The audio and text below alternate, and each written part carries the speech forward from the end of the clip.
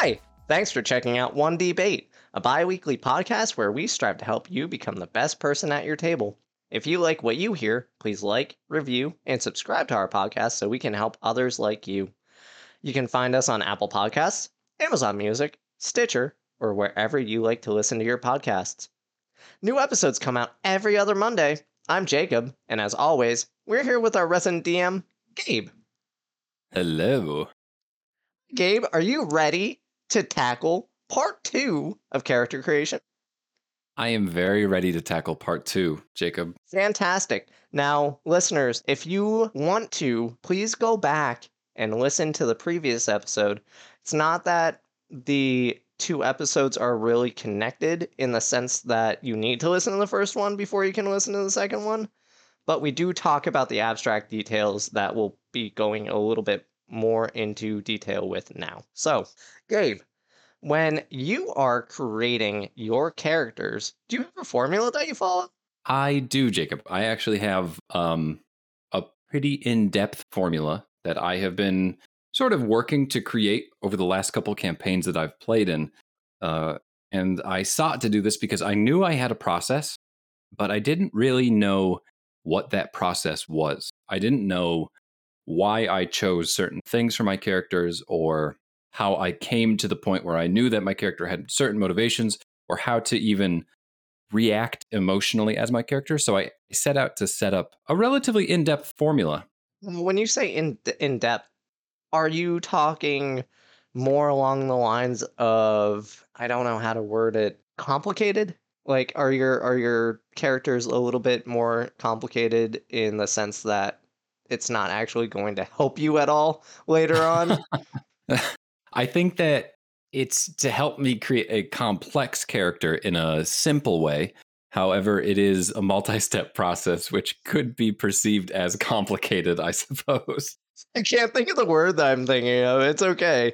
So walk us through this process if you don't mind. Sure. So, first things first, you kind of have to identify what kind of a builder you are. And what I mean by that is when you're coming up with inspiration for your character, or you have a sense of what your character is going to be, how do you lay the foundation for that character? Now, I am a mechanical builder.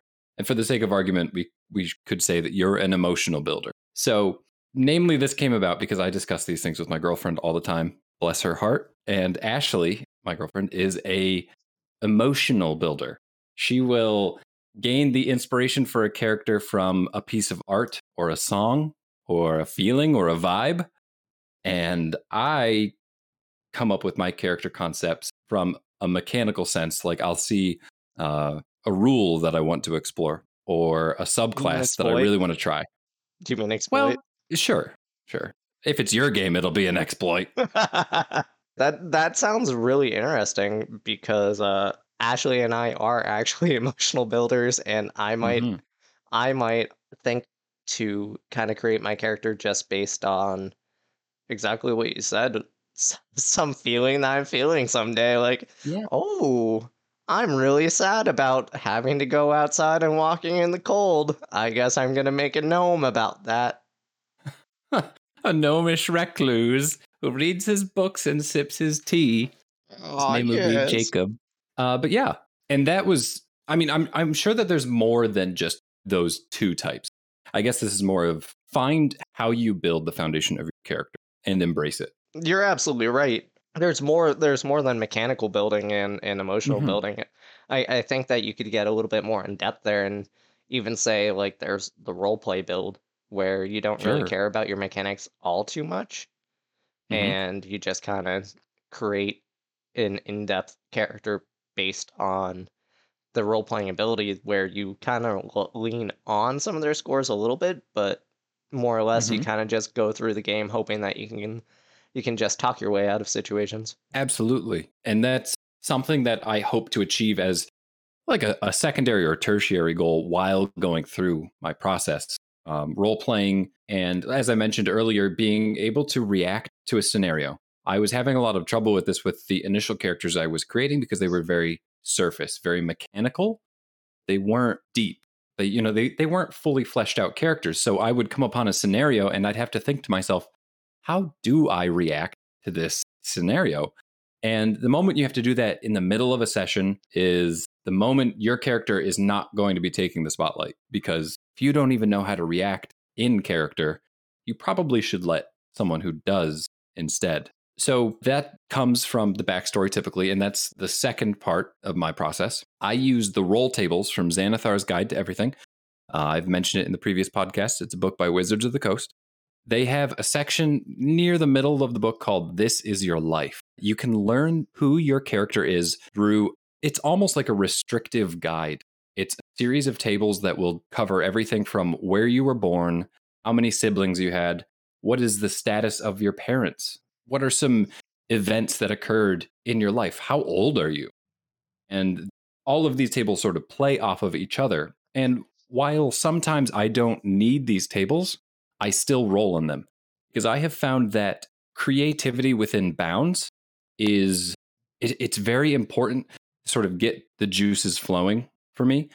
For example, if I was to roll on the where were you born table and it said monastery, and I already had kind of the inkling that I wanted to be a warlock. And then I have to think, okay, so if I'm going to use this option, how does this character actually exist in this monastery? Does that affect who I am? The people that I met there? What did I grow up with monks? Does that mean that this warlock has this background? I guess that would be a little bit challenging to, or not challenging, but a little bit extra flavor if you're already thinking, man, I kind of want to make a warlock, and you roll and you end up living in a monastery. Like, Mhm. what kind of situations did you get from that? Like, what happened that your warlock ended up? I mean, speaking of my warlock that I had made my tiefling, what path did you end up creating? What demon did you end up letting into your, Mhm.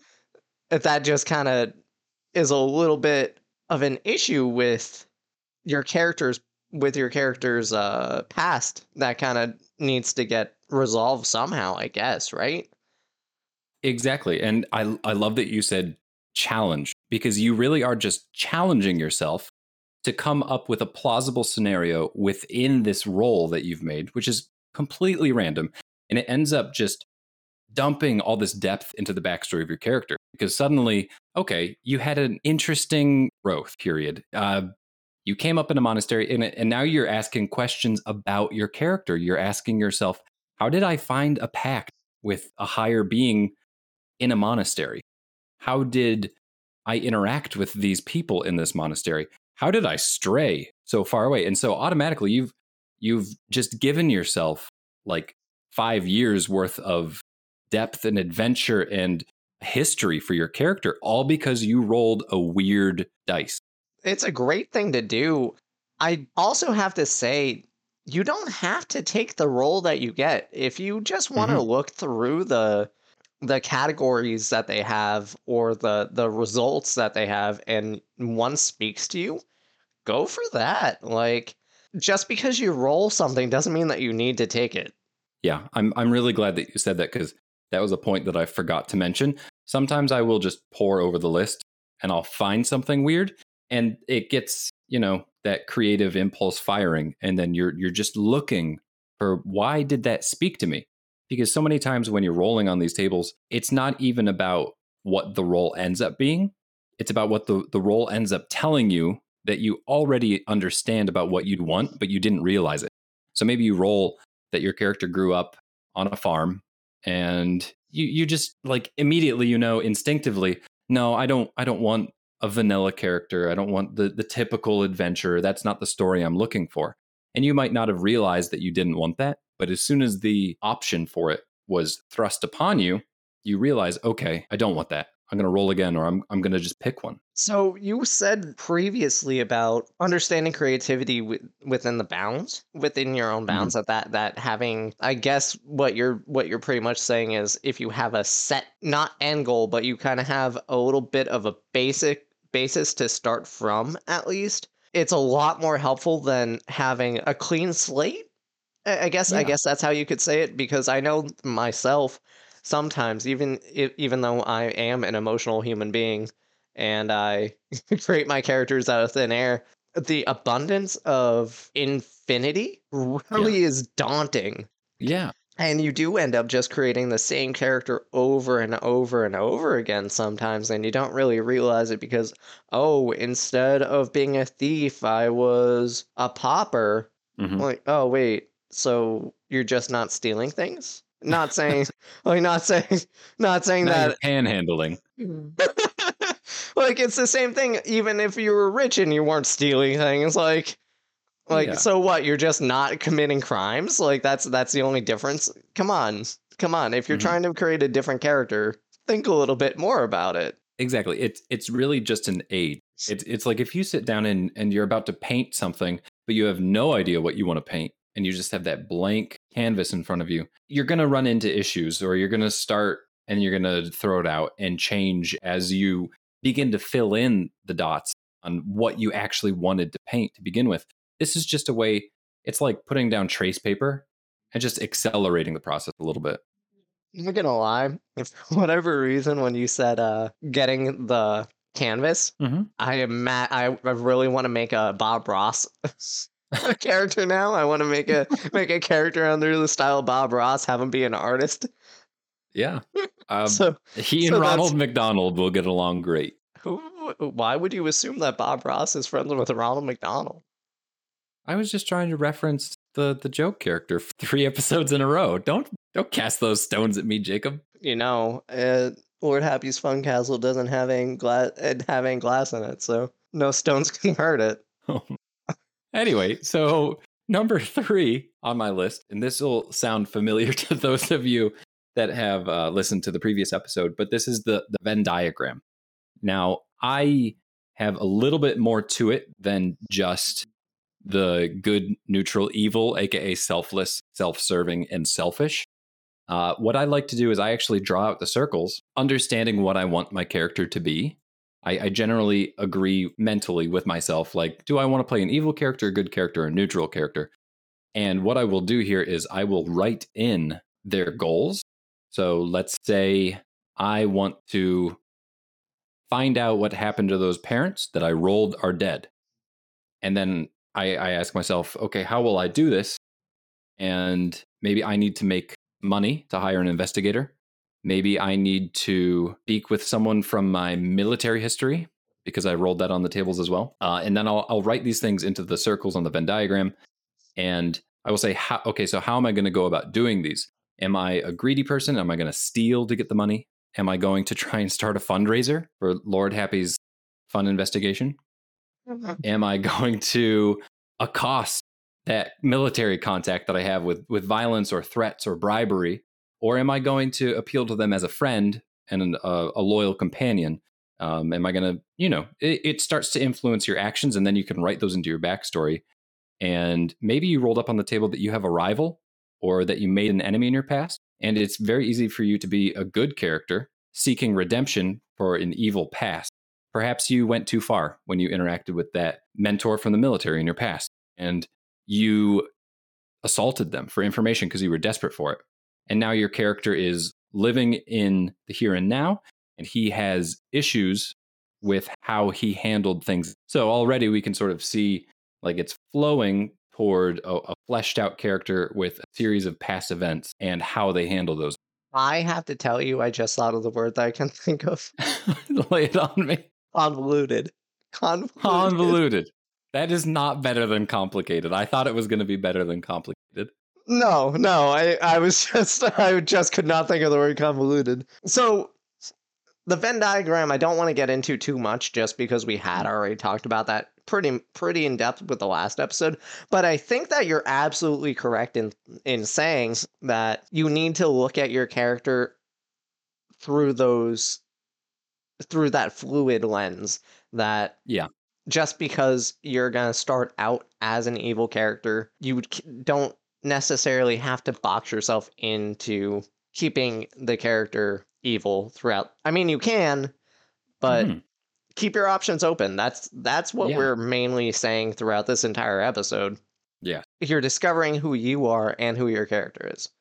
Exactly. And you're also allowing your dungeon master to put your character into scenarios where you are capable of change. The progress doesn't have to be evil to good. Progress doesn't have to, it's not like we're not making a movie about a protagonist and his journey to golden boyness. We're talking about just experiencing something in a tabletop role playing game. You can transition from good to evil and have a blast with that campaign. And looking back, it can be sort of melancholy, kind of sad that you watch this character fall from grace. But at the end of the day, what we're looking for is growth, whether that's in a negative or positive way. Now this conversation goes right into the next bullet point that you have, which is personality flaws, ideals, and bonds. Mm-hmm. You're not going to have a character typically fall from grace if they are a meek person who will always follow the rules. Mm-hmm. It's true. I guess you could technically end up becoming evil just because you have an inability to say no, which would be a great flaw. Yeah, I agree. And I would love to add quirks to that list. I know that's not on the character sheet for 5th edition as the rest of those are, but like you said, maybe your character can't say no. When you do something like that at the table and you have a couple other players that are really interested in getting this lawful character that will never agree to do stuff, it suddenly it becomes their mission to make you do things that you don't want to do. And if you allow those players to get their hooks into your character and eventually push him to do those things, it's freeing. It's fun. Everyone at the table feels like they're interacting and growing and doing things as a whole, and it's just a blast. It's a fun little activity. We're not saying that it has to be something huge either. We're not saying that Yeah. has to be going to go slay a vampire. Like something small like walking on the left-hand side of the road, or say Stealing that a you're library card. huh? Stealing a library card. Stealing a library card, yeah. Just like say that your character has some weird superstition, weird Yeah. superstition Yeah. about not taking library cards, and Mhm. the thief like just throws one in your pocket one day, like as you're walking out of the library, like. Yeah, you Mhm. didn't do it necessarily, but that's a whole lot of fun to figure out what's gonna happen. And I mentioned the flaws, personality, ideals, bonds because they're on the character sheet for 5th edition. And the first character I made, I looked at those and I thought these are stupid, and I didn't fill them out. And now I fill them out every single time. I love giving my character a couple of bonds, especially if they're to NPCs that I've created with the dungeon master. I love giving my character a few flaws. One of my previous characters couldn't turn down food, and he was a halfling, he was sort of jolly. So take some trust, but the DM knew that anytime there was a banquet or a table laden with delicious looking food, my character was in. It didn't matter that the first time he did this to me, it was in a hag's lair, but the second those doors flung open, people in my party knew to grab me. It was just fantastic fun. As my little halfling was like, "Look at that pie!"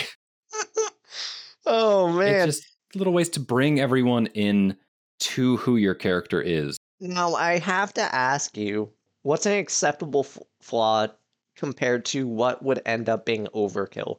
Like, I can think of a couple of examples of overkill. Somebody who you said earlier who would always say no. Like that's a little bit overkill because it kind of derails the party after a certain point. Yeah, it could be a little bit much. I have seen flaws in play that don't work too well when they're overly aggressive. Like someone is unable to. I think I've played with a friend once, and it was just a one shot. But anyone who was taller than him, he had to try and fight them, and it completely derailed the whole game. It was funny, but if it was a serious campaign, it would have been just a constant thorn in our sides at every turn because he was a dwarf too. So it was inevitable that conflict was on the horizon. I think that you do have to be careful. That's why I always choose something a little innocuous, but you also want it to be something that comes up, like not being able to turn down food. Every single inn that you go into, probably going to be food, or your characters are going to be smelling food, and I'm going to go investigate. I'm gonna go look for the chef. We're infiltrating a castle. Oh, why don't we check out the kitchens? There could be important information there. Um, so I would say keep in mind, All right, let this Scooby. yeah, let this flaw or this quirk be something innocuous, but capable of driving forth a plot. Do you think that that flaw that the dwarf had of wanting to fight everybody taller, would it become acceptable if they changed it to something like not being able to trust anybody taller than them, or would that still be overkill? I think it would work. But I mean, I think the important thing to do here is to not look at these all black and white. Maybe there's varying degrees of mistrust that this character puts into the people that are taller than him. That way, all giants he automatically distrusts, which isn't a bad play. And all humans he just moderately distrusts, because let's face it, humans are kind of duplicitous in nature anyway. They're living way too fast, getting into wars left and right. I'm just kind of giggling myself over here because because I you're see. right. You're right. You're absolutely correct on not looking at things black and white. Guys, it's a role-playing game, Hmm. but if you want to make a great like a fleshed out character, not everything is black and white. Things are gray. I Hmm. know of a couple of beliefs that I have that go a little bit gray based on the situation. Just because you have some of these flaws, just because you have these ideals or this personality or these bonds, it doesn't mean that an outside source might not change some of those things. And that is when you, as the player, need to recognize what factors would affect your player, your character. I really like that you mentioned that, because not only is this a scale, but if your character, and I know I'm going to keep using this example of eating everything in sight, as the stakes of the adventure grow greater and greater, or perhaps something is bothering your character, when your character finally eschews that trait, and we walk into a room and there's delicious food on the table, and everyone looks at my character, and my character isn't focused on that, everyone knows something is wrong. Time to get down to business. It's time to accomplish what we set out to do before we lose more. That's a great point. I actually didn't even think about that. That Hmm. is a great way to change the tone of your party, to change the tone of the campaign, to change everything, honestly. Yeah. So now the next one is knowing your world, right? Or did I I skip? utilizing background, class, and Uh, subclass. And this kind of harkens back to my mechanical side. Wizards of the Coast does a great job of really flavorful subclasses and backgrounds. And we've talked about the backgrounds from Ghosts of Saltmarsh, so I don't really want to touch on those too much. But if you choose the fisherman, they give you a little roll table, and it's got your fisherman stories on it. And you can say, I saw a ship get swallowed whole just the other day. And everyone can say, yeah, okay, sure. There goes Gabe telling his fisher tales again. But it's just, these are all tools that I think that people should be relying on to some degree. And of course, you don't have to. But if you look back at the last 5 points that I've made, it all grows into this diverse character who has this intricate backstory. They've got quirks, they've got flaws. Their friends know who they are just by their actions in the game, just by their environment and surroundings. And then, if I mentioned this in the last podcast as well, but if you select the wildfire druid and you're about burning things down to see how they regrow, I'm probably going to pull strings from that and put them into my personality traits. Like if I see something corrupt, I have an urge to burn it to the ground and regrow it tenderly. And that doesn't mean that I light everything on fire, but that means my character is probably willing to engage in openness, like scathing retorts, like telling someone you're being an idiot, but how can I help? And so I let my character's mechanical side influence his or her behavior. we've actually talked about this in the last episode too. I do that a little bit with my Hmm. stats, right? And that's what you're Yeah. talking about. If I had a chaotic neutral character who had a low wisdom score, I'm going to be running into every situation without thinking about it because, oh, this person could probably help me accomplish one of my goals. I don't care what my party has to say about it. I'm going to just go. And then later on, I find out that that person was actually our big bad. Whoops. Just Curse kind of of Strahd happens. was a treat. I was the only person who was smart in Curse of Strahd, That's except fair. for when That I is fair. split the party. So Ah, water under the bridge. now it's going to know your world. That's the Yes. next one. Yeah. And this is going to come down to your session zero. It's going to come down to your trust of your DM. I think I used the example in private with you once. In my current game that I'm playing, my character cannot lie. And so that's going to play into how you create your character. I had the character created mechanically the way I wanted with the backstories and such. And then my DM said, okay, would you be interested in being in the Winter Court, a Fae thing? And knowing this, you would not be able to lie. So he let me stew on it. He let me make the choice. It wasn't sprung upon me, but it added very, very real implications to how capable I felt I would be creating a character that can't tell a lie, who is also evil. And it has led to sort of a remarkable creation with him where he doesn't mind if people don't want him knowing things because he himself understands the value of privacy because he cannot lie. So there is, despite his evilness, if someone wishes to keep a secret, he's okay with it. Keep it to yourself. There's no need to worry about what I think. And these, again, it's just restrictions that can cause growth and development. But knowing that the world would not allow my character to lie was incredibly important to creating my character and who my character was. So you want to know the realm that you're in, especially if it's a custom world that your dungeon master has created. If you're going in blind, you can get blindsided with rules like this, and then you're going to have problems. I actually don't have anything to add to that, Gabe. I think that was. So we're going to go to your next point, which is knowing yourself, playing and learning about who you are through play. And Yeah. it's funny because you have that written down verbatim, and it's actually something that we talk about when talking to parents about their kids' days. Yeah, you really learn what's going on in a kid's life by how they play Mhm. pretend, how they play house, like the things that they say to their friends, the things that they say to us when when they're pretending. It gives you a valuable insight on the inner workings of the family. And it's kind of the same thing here in your role play, right? Like you're basing all your actions off of things that you know, and eventually you're going to start testing the waters a little bit. You're going to start experimenting, and you might find out that your lawful good character isn't exactly who you wanted to play anymore, and he ends up Mhm. becoming chaotic good or neutral. And that's not bad. It's just that's the progression of your character.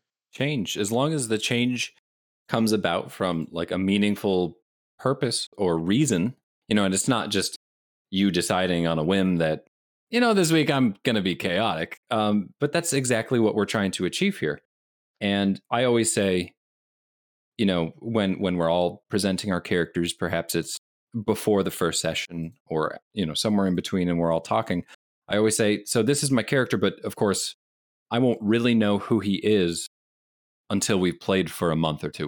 No one knows what their character or who their character is unless they play them for a little while. And unless Hmm. you've been I go to community all the time. The Dungeons and Dragons episode where they're trying to help that Fat Neil, that's who it was, when they're trying to help Neil get a little bit more confidence. Hmm. Neil, the character, has always been playing the same person in Dungeons and Dragons for years and years and years, so he knows who his character is, Hmm. and that's fine. You could do that, Huh? but I'm always in the camp of creating a new character. It's just who I am when I start a campaign. And maybe that's also just because I haven't found the right people to play campaigns with. Hmm. And that's okay too. That's knowing yourself. That's knowing that you Yeah. didn't enjoy the party that you were with last time. Not saying you guys, talking about you, Gabe, and any of our friends that are listening. Um, but That's just This is knowing where yourself. this is where Jacob reveals that he invited me onto this podcast to tell me how much he hated playing with me. Rips my heart out. And this is actually Gabe's Sat Corner. For Gabe's Sad Corner today, I'm going to reveal to you how my past players have all banded together in a support group, and I've discovered their Facebook chat called I Hate Gabe, he was an awful DM. No, that's exactly what we said, but it's close. That ended up being too much of a sad corner. Oh, we've finished with your formula, unless do Yes. you have anything else that you want to add? Nope. Fantastic. I think now would be a good time to go into our mailbag because I think that we have people who wrote into us.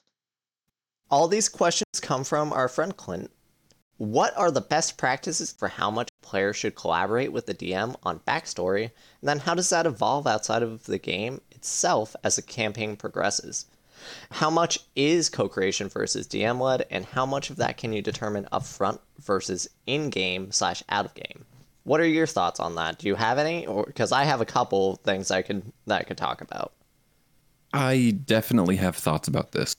It's going to depend, I believe, based on the specific DM. I think some DMs are going to really want to have their fingers in the pies of all the players at the table, and some might be more hands off. I think this definitely links back to our session 0 discussion, and you're really going to want to dig into it with the players at the table, the dungeon master, to find out what the right balance is for your table.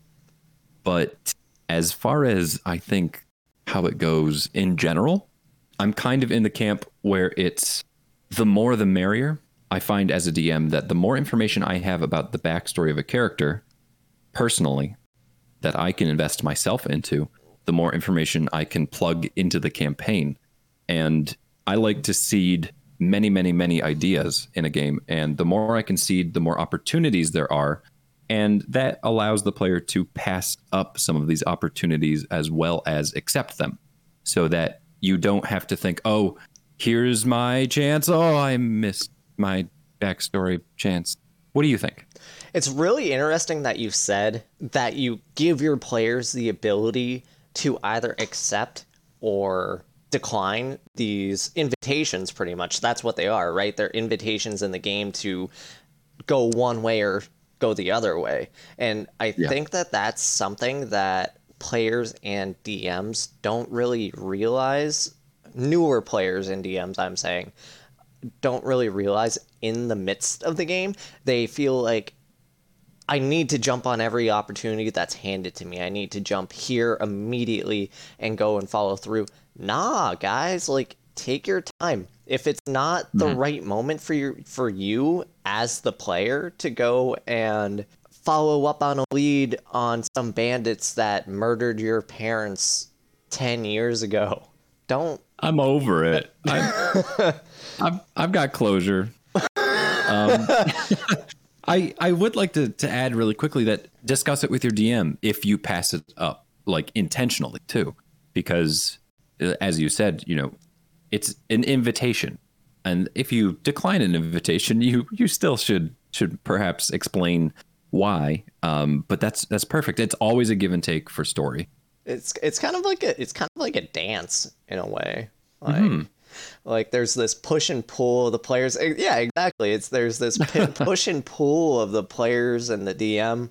It's never needs to be DM versus player, which I believe that we're going to be talking about in the next episode. Some of the campaign styles that you can have. It doesn't have to be this terrible thing to turn down an opportunity, but you're absolutely right. That is where you have to say later on, like, hey, just so you know, like, I did that intentionally. I do really want to advance this. Or you could say, hey, I really appreciate it. I actually thought about it later on, and maybe I don't want to fully get into this. So if this was an arc for me, do you think that you can maybe try to tie it in for somebody else?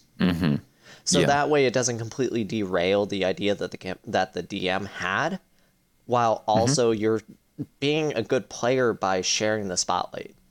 Yes, yes. And I've had this in campaigns where, as a player, we had an opportunity to latch onto a storyline from a different character, but we were in the midst of one. And that's not a bad move by the DM, but we as players did make the choice to ignore one and focus on the in progress storyline. And we had a discussion about it as players, as the DM after the game. And I think, it didn't affect anything negatively. In fact, it probably only proved to the player who was in the middle of their story, like, okay, they all care. And it tells the dungeon master that, guess what? Your players are invested. You don't need to throw them another life raft. They like what they've got. Yeah, like please stop throwing us bones right now. Stop spoiling us. How dare you, DM? What I would say for the beginning part of this question, the best practices that you can have is to have a fully fleshed out backstory for your character. If you I'm not saying like hand pages and pages of documents to your DM and be like, here's my backstory. It's going to take you 2 weeks to read. I'm saying though, have a backstory that you can easily fall back on, that if your DM has any clarifying questions, how you want to look at it in my eyes is you're a book writer, right? You have a novel and your DM is trying to adapt this into a movie. He's a producer. So okay. That's how I'm looking at it, at least. Yeah. I think that's a good mentality for the backstory, because the backstory is already written. That's what I'm saying for the backstory. Yeah. That's it. As it progresses, it's a marriage between you two. Okay. Yeah. With the DM kind of taking more of the lead on it, but you've still, as the rights for this creative property, for this intellectual property, you still get the final say on yes or no. Yeah. I think it's like engaging with an amusement park ride. You get to say whether or not you get on the slide, but once you're going down it, you're either going to die catastrophically or make it to the end. What slides do you go on? I typically avoid them. Only the ones that you survive on the way down. Hey, I'm still alive. 100% success rate. Or I'm a ghost. But Jacob, I do have one little point that I'd like to add to that. When I am, and I've mentioned this before, as a dungeon master, when I'm seeding things, I do this as a player as well. Like you said, it's almost like you're writing a story for your backstory, but I never resolve the threads. I write them out with an open end, and I point my dungeon master's attention to them when I hand it in. I say, okay, my parents perhaps died. Or let's say it's an edgy character, the rogue. But I don't necessarily say exactly what killed them. I might say I was not in a good relationship with the local thieves guild, and my parents mysteriously died, but I don't know why or how or who, and I'm searching for that. Or I might say that, I had an old friendship and it ended abruptly. And you can kind of see the influence of the roll tables here that I mentioned earlier, that they leave a lot of open-endedness. So if you sort of cut off all of the topics that you're collaborating with your dungeon master, you're not going to be able to be surprised. It's something that we're going to definitely get into, that we didn't get much traction with character creation, that we're going to be discussing as the DM making your campaign, because it's the same point that you're making here.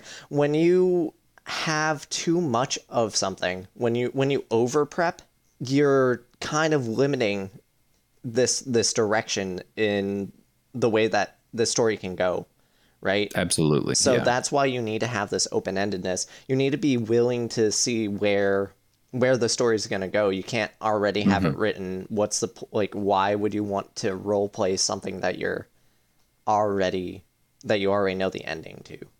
Exactly. And you're going to set yourself up for failure as a player if you have written off all of those things, because then you're going to get frustrated potentially when your dungeon master changes some of those, because then you're thinking, oh, well, this was already said and done. Well, maybe leave some of that open so it's not said and done, so that when it turns out that your butler from childhood was that you thought loved you actually killed your mother. It's whoa. Scandalous. Mm-hmm. What I was going for.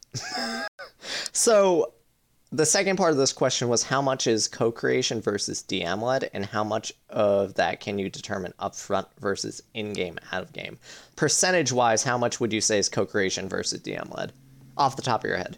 70-30, maybe 80-20, like player dominated. I think as a player, the only thing that I don't really want is where is the end of my backstory. You know what? That's fair. That I would probably say that that's pretty accurate. I would maybe go 70-30, 75-25. Okay. Yeah, so we're pretty close here. I think that it's, the DM has so much work already that my favorite kind of a backstory to receive from a player is succinct, easy to read, maybe even bullet points. Like, it doesn't have to be this monstrous document. But what I want to see are opportunities for me to plug that character in, and opportunities to make surprises, and legitimate surprises, not just like subverted expectations, like, haha, this is what actually happened, but, oh, okay, I see where this is heading. Let's find out where we go together. So my long lost twin brother isn't actually evil, and he's going to come to my wedding at the last minute and steal my bride? No, he's actually a curse that's part of a goiter on your throat and is going to explode, and he's going to crawl out of you. See, that's when body horror becomes a problem. And we discussed that in session 0. How much can you determine upfront versus in-game, out-of-game? I mean, it's pretty much how much of your backstory are you handing, and I'd say that pretty much all of it is being determined upfront, and or the 70% of you is determined upfront, and then the 20% is in-game. As far as like a conversation goes with your DM in discussing your backstory, it can continue on.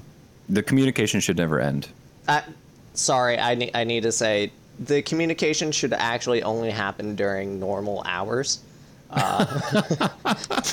Please don't call your DM at 3 in the morning. Okay. As a DM, yeah, I get messages throughout the night all the time. Sorry, from my players, but can't help it. It's just the phone is on vibrate and it's hidden. Yeah, it's hard to get a hold of you, Gabe. That's how I keep the excitement alive in my games. I'm very exclusive. Oh, God.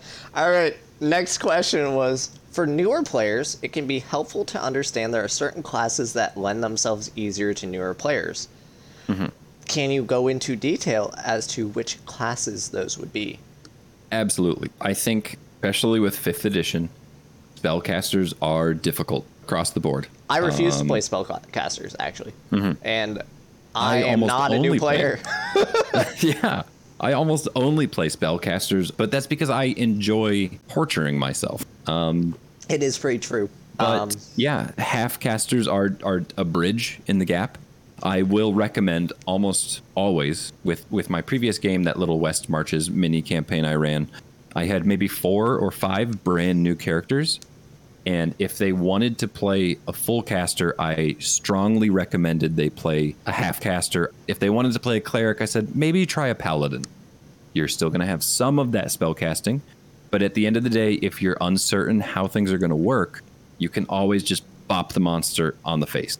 I was actually going to ask, could you define what a half caster is? Yes. A half caster is a paladin or a ranger. They are martial. They still at 5th level get the ability to attack twice with 1 action, but they also gain half the amount of spellcasting ability that a full spellcaster receives. So a bard, sorcerer, wizard, druid, cleric, they all gain twice as many spells as the others. However, warlock is, of course, a special case. It's so funny. I never consider bard a spellcaster. That could be because of your experience with previous edition. I don't know. I mean, I guess, but bard doesn't feel so confined to me. I don't know. Bard doesn't feel like a spellcaster. That's that's just me. Yeah, I'm yeah. sure that I mean, you're probably right that is a spellcaster.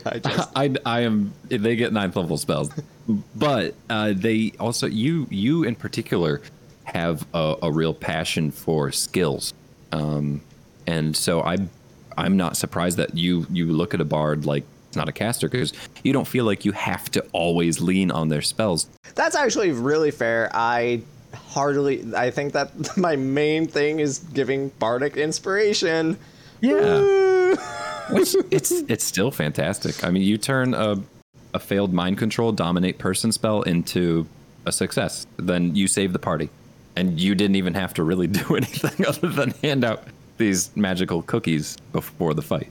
So, what would be your top 3 classes that you would give to new players for ease? I think barbarian, fighter, and paladin, probably in that order. Barbarians are fairly simple, but they do have the limitations of rage and some complications in knowing what damages you're reducing and how to manage some resources, whereas fighter is really you run in, you smack the thing. You have to know what some of your features are. Some of the subclasses, like we mentioned, are much more complicated, however. In Wild Mount, one of Wizard's books, an Echo Knight is a subclass of fighter that is vastly more complicated than a champion from the player's handbook. Echo Knight. Barbarians, yeah. Barbarians are pretty simple across the board, I think. Especially like Totem Barbarian, where it's like, hey, my subclass feature is I will be reducing all damage types except psychic. Ta-da! I kind of disagree with you slightly. I think that you're probably right about barbarian being the easiest. But as I said to you earlier when we were talking about these questions, I would probably say barbarian then rogue, and truthfully probably ranger. Yeah. Yeah. I can see that. Now, my argument for Paladin was simply a recent experience with having 2 of my brand new players, Clint being one of them, actually, who gave us the questions tonight, playing Paladin. There is, I think, a great deal of satisfaction for newer players in combat with Paladin, because if you use a smite and you get to see huge numbers, you get one use of this thing called Channel Divinity, and that's like you save it for the boss, and you unleash it on the boss, and you go in there and you kick ass. And then, of course, there are the spells and Lay on Hands, which is like, okay, I can heal a little bit, and I can save up these spells, which I have the option for using them just for smites if I can't figure out how these spells work in the moment. Don't you need that caveat, though, of needing your holy symbol? I either have not really tracked that, or, I'm a I could fairly be completely lenient wrong. DM. I could be completely wrong, but I thought that you needed to have your holy symbol to use the Channel Divinity.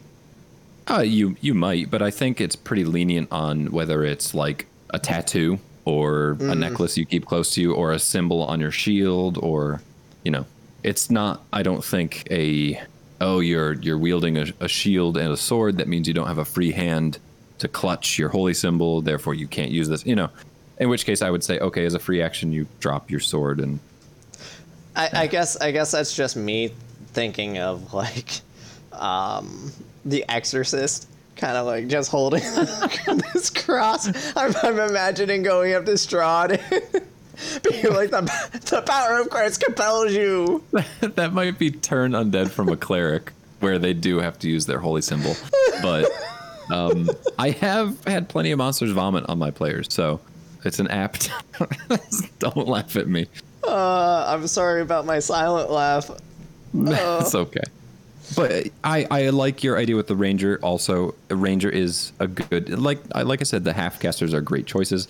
My only complaint with rogue is that some of their features you simply have to connect with the DM about before. Stealth on a battlefield can be incredibly complex if your dungeon master is not prepared for it. That is fair. I feel like a lot of DMs have a hard time thinking about flanking too.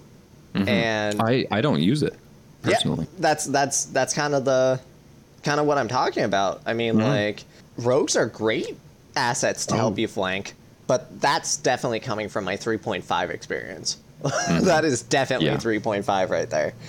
I was going to say, though, if you are thinking about playing a ranger, get Xanathars. Tasha's also revises the ranger. So Oh, see, Xanathars, I don't have Tasha's, so yeah. So you kind of want both. I love the revised ranger too. They did really well with it, I think. well, that's what they've been complaining that since 3.5, rangers have been garbage, and they're Yeah. not wrong. No, and I don't want to get too far off of the beaten path here. But get a ranger. No, please explain. No, let's move on. All right. So finally, we got a. How I look at it is a cosmetic question. Okay. How Yes. should one go about picking an accent? If one isn't good or doesn't want to play an accent, what are some other tools that can be used to add flavor and color to the character? So, I'm going to start out with this one. Okay. One of my favorite podcasts to listen to is History That Doesn't Suck. If you are a history buff, I highly recommend going and checking them out. It is one of the things that gets me through my mornings. One of the episodes, he does an interview with somebody, and he got a email or a call from this one woman who was listening and said, "Hey, I really like your show. I'm from the South, I forget where. I really need to ask, why do you make us sound like we're complete idiots?" And he was so apologetic because of how his accent portrayal came off for his southern characters. And I personally didn't think they were bad, but then again, I'm not a southerner, so I don't really have any background to base it off of. I guess if somebody was like trying to flaunt northeastern Pennsylvanian accent, I don't know what that would be. I might be a little offended. I don't know. But Oh, can I get a tray of pizza? let me get a lager. But what I would say is, if you're not confident in doing the accent, don't do it. Just don't do it, because Yeah. you can offend people, and that's not your goal. It is an aid for your characters, because as I was saying to Gabe when I was talking about this question, you're gonna have players zone in and out no matter how compelling your story is, and it's a lot easier for the players to immediately zone back in and be like, "Oh, yeah, definitely somebody new talking. So maybe I should focus in on that." Whereas just having the same voice might be a little bit more difficult, but you do you. Yeah, yeah. And this, I mean, my take on it is probably just not the one you expected. I'm very performative when I'm DMing. I use a wide variety of accents and tonal shift. It's just something I really enjoy. The first game I ever saw being played online was by Chris Perkins, and it's I don't know. He did a couple accents. He's not like Matt Mercer out there, but I just remember laughing my ass off and laughing and laughing. I was at work, and that was how I got into D&D. So I don't think accents are as necessary as we think, or I perhaps should say I don't think good accents are as necessary as we think. There is an urge to follow through with having accents on all of your characters and having them all have different accents. And I know that there are videos out there instructing you on how to organize your files to keep them all straight. But I think for your home game, you're not trying to change the world's perception of your characters through accents. I think that a simple tonal shift, an octave up or down, or speaking a little bit more slowly or gravelly, can be a tremendous boon to giving some variance to your characters. And I think that having sort of, because I adopt this all the time, my players refer to it as my announcer voice, kind of the voice I use for this. It's not my typical voice outside of games. So they know when I'm narrating. Gabe, it looks like that we kind of ran out of time. So if you guys liked what you heard yet again, please like, listen, and subscribe to our podcast, 1D You could also follow us on Twitter, 1D D&D, or you could go to our Discord channel, 1D where Gabe and I actually interact with everybody and where we actually got our questions from this episode. So join us next time where we start focusing on our DMs who have gotten a little bit of neglect. We've neglected the DMs. Yeah, we kind of neglected you guys. So please join us next week when we start talking about planning your campaign. As always, I'm Jacob. I'm Gabe. And this was 1D